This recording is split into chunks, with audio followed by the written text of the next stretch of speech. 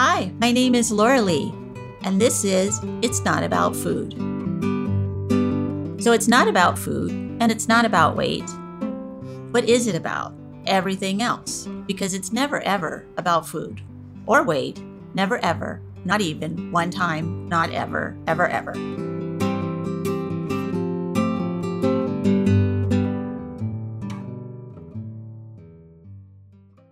So today's show is on the topic of the 10 principles of recovery. It's on the topic that complete recovery from an eating disorder is possible. And one of the things that Carol and I really put forth in our groups and our work and on all the stuff that we did for Beyond Hunger was that you do not have to have this the rest of your life. It can be over. You can go on and do other stuff. You can have other challenges and other things that you struggle with. This is not one of them that you have to have for the rest of your life.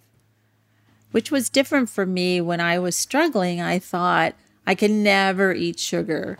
I can never not be on a diet.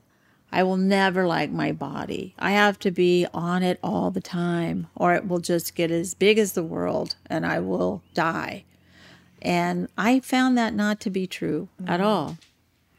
And that recovery is letting go of the diet mentality. The diet mentality is the problem. That's the problem. The eating disorder is that we don't know what to eat and we don't know how to take care of ourselves and we don't really know how to accept the body that we have. So for me, recovery was to do those three things. Relearn intuitive eating.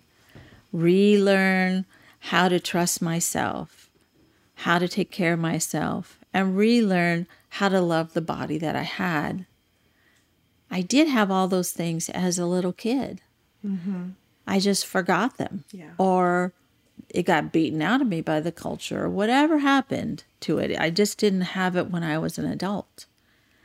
So for me to listen to our truth when we are feeling body hatred and to really understand and have compassion for that part of me, that let me be in recovery forever, because that was the red flag. Mm-hmm.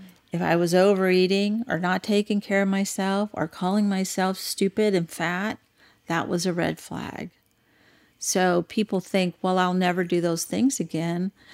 You may, but you'll know that it's not real and it's a red flag that something else is happening.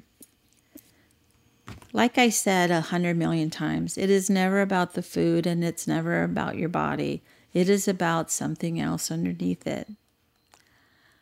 So today I have the honor and privilege of having a longtime friend and peer here today, Michelle Manero. And I'm going to let her explain who she is and talk about all her work that she's been doing all these many years. And then we'll have a chat. Wonderful. Thank you. So, Laura Lee, I remember seeing you and Carol for the first time at a recamped meeting decades ago. Decades. And when we were wee small children. Yeah. Yeah, we were just youngins. And you all showed images of goddesses and these very robust women, and were telling all of us as marriage family therapists that we really needed to remember that our culture is always changing, and what's beautiful changes from time to time. And that was my first introduction, I believe, to eating disorder recovery. You guys had just published your book, and what happened was that although as a marriage family therapist, I didn't start out thinking I was going to be an eating disorder specialist. That's what happened. Yes. And I think that part of it comes from my own history. 5 years old, hearing my mom and my grandma fighting about me, my grandma saying, but Michelle's fat, and I thought to myself, I wasn't quite sure even at 5 what that was, but I knew that it was bad. Yeah. It wasn't okay. My grandma thought it wasn't all right. But my mom was saying she's going to grow out of it. Just baby fat. She's going to be fine. but that's the earliest memory I have. Yeah. Like you're an object. Yeah, that there You're was not something, even really and there was, there. and there was something about there being something wrong. Yeah. Right? That now there's something wrong with who I am. Yeah. Right. And I didn't understand that And we're having a discussion about it. Right. Yeah. That doesn't include you. That didn't include me. And then over the years, I would go on diets. My first one was when I was in 6th grade with my mom. I went to Weight Watchers, and I was the star, But then, like I think many people listening here, they'll understand that when you're going on a diet, you're really just trying to change the number on the scale. And for the majority of people, they're not actually understanding what's going on inside them. They're just looking at their bodies and the number, right? So that's what I got really good at losing weight and gaining weight and losing weight and gaining weight. And I really do think that there could be if we wanted to pathologize something else, we could make a new diagnostic category about, the diet disorder. The yo-yo. Yes, diet. yes. Yeah, I agree with you. I think, why isn't that in the DSM? So what happened for me was I became very interested in. I didn't know at the time that I was calling it recovery, but I knew that that something wasn't going right, and so part of my process was I was a member of OA for a long time, and I had that medical model of abstinence and spirituality, and but as I continued, I think that the way that I thought about recovery began to get more complex and more and deeper as I was working with my eating disorder clients. I would hear the parents being so excited when their daughter's eating disorder behaviors had stopped. Yes. And they would say, "Yay, we're so happy." But what I learned over the years is that that's really when our work just was starting. Exactly. And that the behaviors and maybe they weren't throwing up anymore, maybe they weren't restricting. But when I would talk in the beginning, I was working mostly with teens. Yeah. And their families. And so they would be sitting with their families and the food would be on the table, and the behavior was what the parents were thinking was normal, but everything inside their head, all their emotions, and what they would share with me was that they hated themselves, they hated their bodies, they were still afraid of food, or they still were trying to talk to themselves that they weren't going to get rid of it. And I did not consider that recovery. Right. And that would be the times when the families would say, "Okay, well, thanks, we'll see you later." Exactly. And I would say, "Wait a minute, no, this is really not recovery. Now we're going to start the work." And some families would do that and other families wouldn't. And so what I was motivated to do was to write my book, Self-Love Diet, The Only Diet That Works. And I use the word diet because I wanted to redefine it. Yes. Because I know that diets don't create eating disorders, but they have been in the history of every single person that I worked with who came to see me to get in recovery from an eating disorder. Me too. And, the diet industry stole that word because really all diet means is what you eat, during a day or a week or a month or whatever. How, so-and-so has a vegetarian diet. That just means that they're a vegetarian. And it got taken away from us in a way and showed something else, some sort of other it created pathological craziness. Well, it created the diet billion-dollar diet industry, right? That's right. But what I wanted to do was I looked up the word diet, and the third definition says things regularly offered. Right. So I thought, oh my gosh, that is so opposite of what we think about. The majority of people, I think, are saying that a diet means I'm going to lose weight and I'm going to exercise. But if we think about it in things regularly offered, that was the catalyst for the title of the book. Okay, so if I regularly offer myself love, right, then I've got the self-love diet. Yes. And if I don't just have the two-pronged food and exercise, Yes. but if I created 7 prongs. Yeah.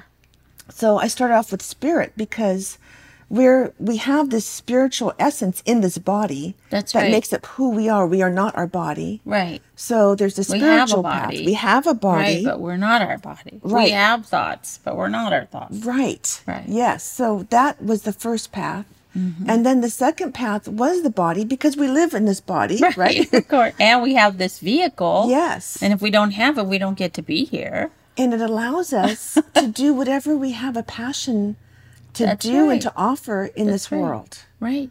And then we have these thoughts and these emotions, and we have relationships, and we have this culture, and then we have our world. Mm-hmm. And so when I think about recovery, and I was, looking at my clients and then looking at myself, I could see that when we work on our own personal recovery, then we have more to offer our relationships, our culture, and I do believe that everything is interconnected, and that as we heal, the world heals.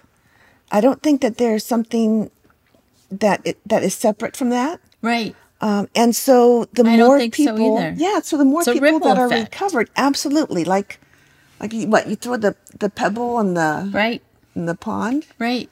Everything we do has a impact. That's right. It's like if it's good for me, then it's good for my family, it's good for my town, it's good for my country, it's good for my world. Yeah. Because goodness spreads. Mm-hmm. Obviously, other stuff does too. Right. Well, so tell me about true recovery. Do you believe it's possible? And if so, what do you think that is? And I know for me, when I think about it, it might be different for me than for someone else. Mm-hmm. I just wanted to stop hating myself so much, really, when I got down to the essence of it. Mm-hmm. But other people have other things, that they feel like if I get this, I'll be recovered. Mm-hmm. What do you think recovery is? Well, I like that last part that you said, when I get this, I'll be recovered. Mm-hmm. And one of the things that I noticed is that I thought I was recovered as I was a therapist working with people with eating disorders because I was comparing myself to the behaviors of my clients, and I was looking pretty good. Yeah. But then when I started writing the book and actually paying attention, being really mindful to my thoughts, I noticed that I had to really apologize to myself every single day. Yes. Because I was really criticizing myself, my body. And I did the 5-step process where I would catch my thought. Yeah. I would confront my thought. I would replace my thought. And then I'd have to apologize to myself. And my thoughts usually would go to my stomach. Yeah. My stomach was too big. And I hadn't really noticed those thoughts prior to my daily practice. And then after my apology to myself, I would commit to change, and that's sort of like making amends. So I would say, okay, so each time I catch myself criticizing my body, I commit to replace it with a loving statement, to apologize to myself until I no longer criticize myself. It's so beautiful. And you know what? Laura Lee, I was doing that over and over and over. I was getting sick and tired of doing that. So then I started a different process of just noticing. Yeah. And just noticing without judgment. Right. And so as I was doing all these things that we would learn when we go to get our masters in counseling, and but not the general public doesn't learn these basic tools. Right. That they are so important, and they really do, they make it be possible for healing. And healing for me is not just about not overeating or not eating when I'm hungry to the point where my stomach hurts, because I used to do that. Right. Right. And there can still be times when I will overeat and not eat when I'm hungry. But the difference now is I notice it. Mm-hmm. And like right now, when I'm noticing that, I go, oh, well, I've got 2 people in my family that, are really needing my caregiving. I've been doing a lot of caregiving. And so that is my little flag saying, oh, Michelle, wait a second. You're trying to care yourself. You're trying to take care of yourself with food. But wait a minute. Are you physically hungry? Oh, no. Oh, well, then, what else could you do? Yeah. Right. Okay, well, let me try something different. Right, exactly. So great. Yeah, so recovery, to me, I think it's a practice. It's a daily practice. Right. It's not something that we get to and we cross it off our list. That's right. Especially when recovery, to me, and the self-love diet are the same thing. Mm-hmm. It's like when I'm working on myself, I'm working on my body, not in a disordered way, but like listening to it and saying, okay, so what do you want, body? And are you tired now? Do you want to go to sleep? Yep. Do you need some stretching? Oh, your shoulder is kind of sore. Should you put some salve in it and move it around? So I guess the main thing I'm noticing now is that when I'm listening to my body, it's really not about food very often. It's really more about getting rest and and taking good care of it. Yes. And having fun with it. Mm-hmm. Right. Yeah. We forget that it's joyful to have a body. We forget. I felt like I was dragging around, a weight my whole life that I just didn't even know why I had to have this body. I didn't want it. It hurt. It was too big. I didn't like it. It was too funky, whatever. But, it's sort of like, I don't know what I thought. I must have thought that somehow I would someday get another one. And it would be one I would like or something. And I think that was a very hard day when I really realized, no, this is the only one you're going to have. Yeah. And you might as well take care of it. Because if you want to be here for a while, you have to... It has to be, you have to cherish it a lot more than you've been cherishing it. Yeah. And I also think that, so then all the other ways that I learned about recovery, then those fell into that as well. Mm-hmm. Because it wasn't just like right now, recovery for me might be that I make sure at my age that I get all my medical tests done, or I make sure that I'm not really so concerned about if shoes are cute. Just can I walk in them comfortably? And your back will still feel good. Exactly. So it changed, Yeah. And that's me taking care of an aging body. It's just the way it is. Well, and I love that you said that because 2 years ago I was diagnosed with CLL. So it's called chronic lymphatic leukemia. Oh. And it threw me for a loop. No kidding. Yeah, so about a year, I was just kind of like, what the hell? So like in a trance, right? Yeah. But the reality is that I'm actually very, very lucky. I probably won't have any symptoms or need any treatment for like 20 years. And I'm 65, so by 85, they will probably have, if I'm still around, they will probably have some other kind of treatments and everything that need to be. But what happened for me with that was, I've always thought of if I had to only choose one tool for recovery to tell, if a client said, okay, I can only have one thing, what would you tell me, Michelle? Right. It would be gratitude. Right. Oh, beautiful. And that diagnosis really helped me to have gratitude, to go deeper, because of course I've been working the self-love diet since 2004 when I started writing the book. But I noticed there was this deeper appreciation and gratitude for my body when I thought, because you hear the word cancer, and for me anyway, it was like, oh my gosh, I'm going to die. Yes. Well, yeah, it's not a surprise. It's not going We're all going to die, right? Right. But it allowed me to then realize that, but I'm alive now, and I have this body that I am so grateful for. Our hearts, they've been beating since before we were born. I know. When we're hardworking asleep, our hearts beat when we're sleeping. I breathe when I'm thinking about it. I can do my diaphragmatic breathing, but when I'm asleep, I still breathe. Yeah. My body is so amazing. Right. And I'm so grateful to it. And so that really helps me to put things in perspective that, okay, so as I'm getting older, I have these aches in my shoulder, Right. and my body doesn't look like it did when I was a teenager. And I can remember being a teenager thinking that I was fat and my body wasn't. And I look at these pictures of me as a teenager. I have a beautiful body. Exactly. And you know what? Exactly. I have to say my body is beautiful today because I've redefined beauty. Yes. So my body is not what our culture is saying we should look like. You know, like and aging is a whole other thing. It's a whole other thing. At 65, you know, we're supposed to be, when people say, "Oh, Michelle, you don't look 65, they think they're giving me a compliment because they're thinking that I want to be younger and that being younger is better. Is good. Mm-hmm. But the reality is that although I don't like the aches and pains, being older is actually very cool. Yes, it is very cool. I've let go of so many things that I used to fret about. I wake up in the morning and I have a practice. I do it I've been doing it the last couple of months, but sometimes I'll forget about it and it comes and goes. But I wake up in the morning and I count my blessings before I get out of bed.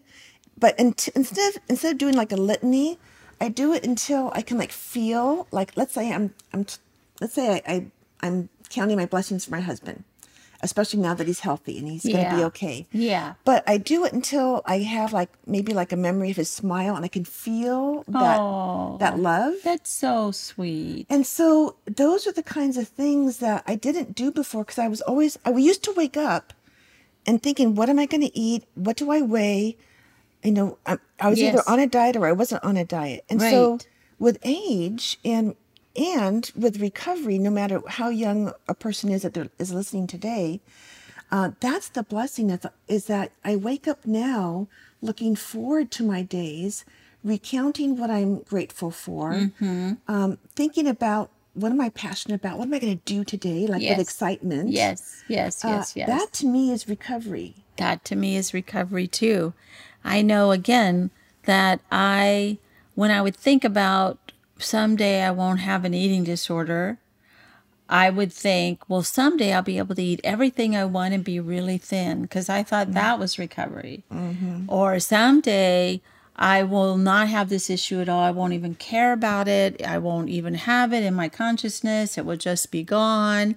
Like I'll get a lobotomy, I thought. You know? That part will be cut out. That's right. And it was really sort of upsetting when I realized that probably wasn't going to happen. That actually this would just be in the big bowl of me. All these things are still in that bowl and they're just, I just don't pick them up very often. Mm-hmm. And when I do, it's sort of like ding, ding, ding, there's something going on. What is it?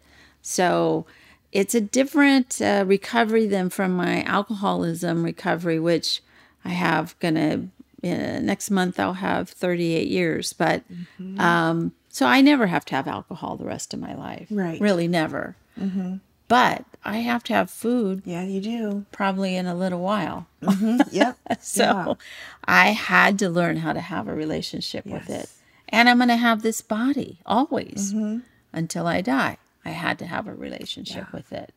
So that was the whole big difference. It's a huge difference. I had to let it be there and be okay with it. And when you talked about the container, it reminded me of a dream I had.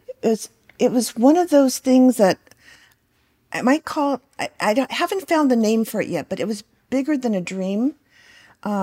Super dream, yeah. And I've drawn it and I've painted it and I've written about it. And in it, it's like it's a dream where I'm in my body so I can see. I'm not like outside watching.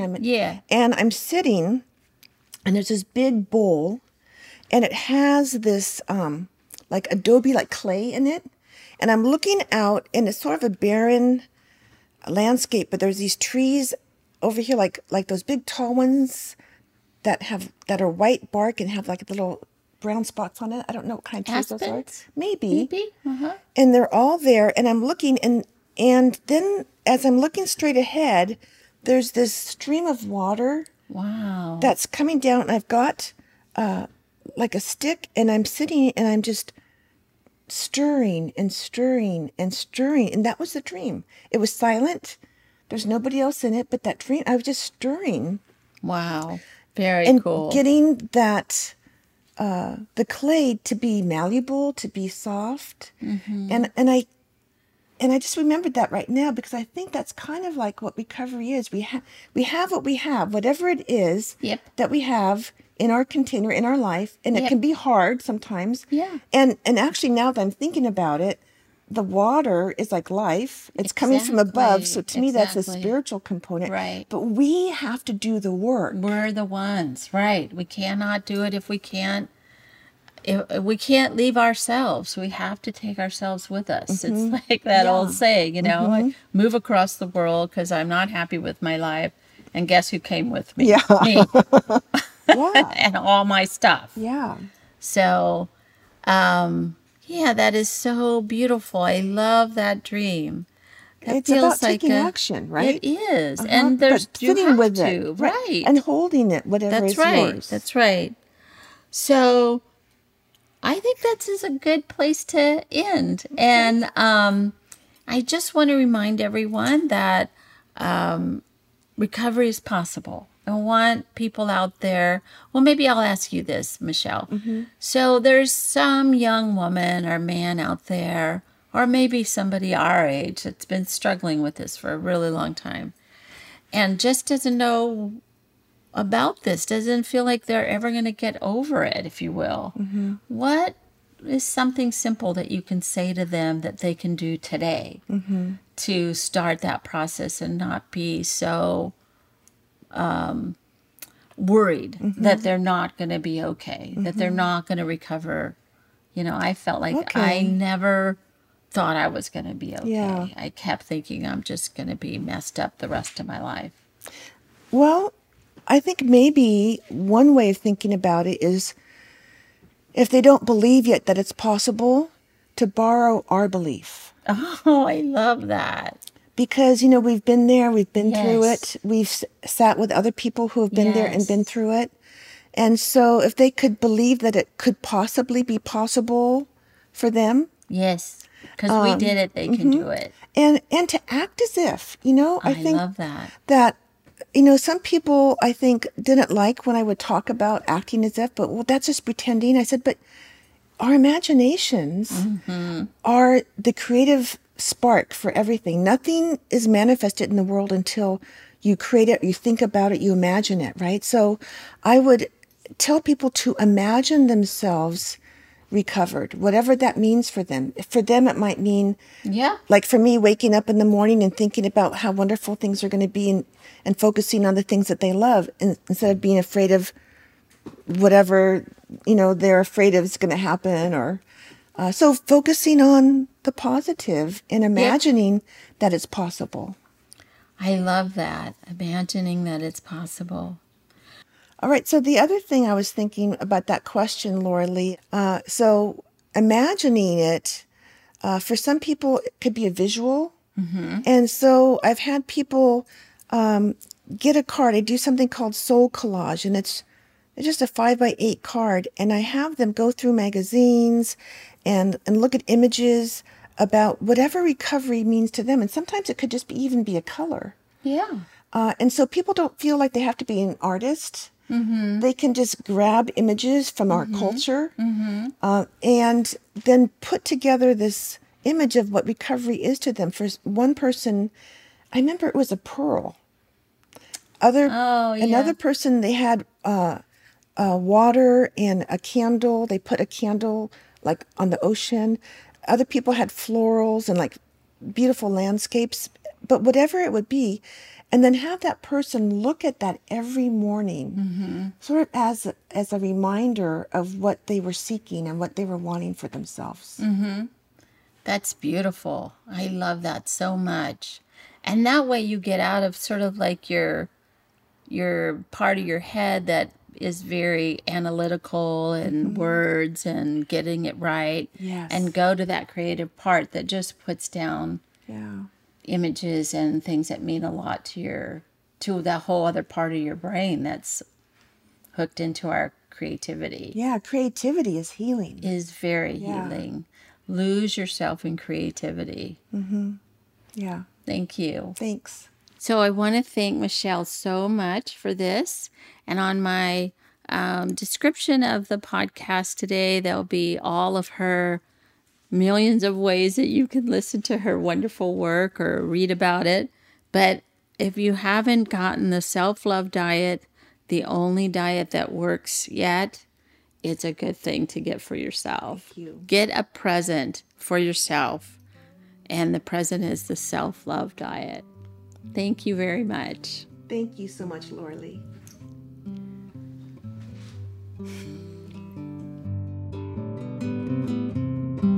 Thank you for listening. And be sure and follow me on Patreon, Instagram, Twitter, Facebook, and itsnotaboutfood.com. Thanks.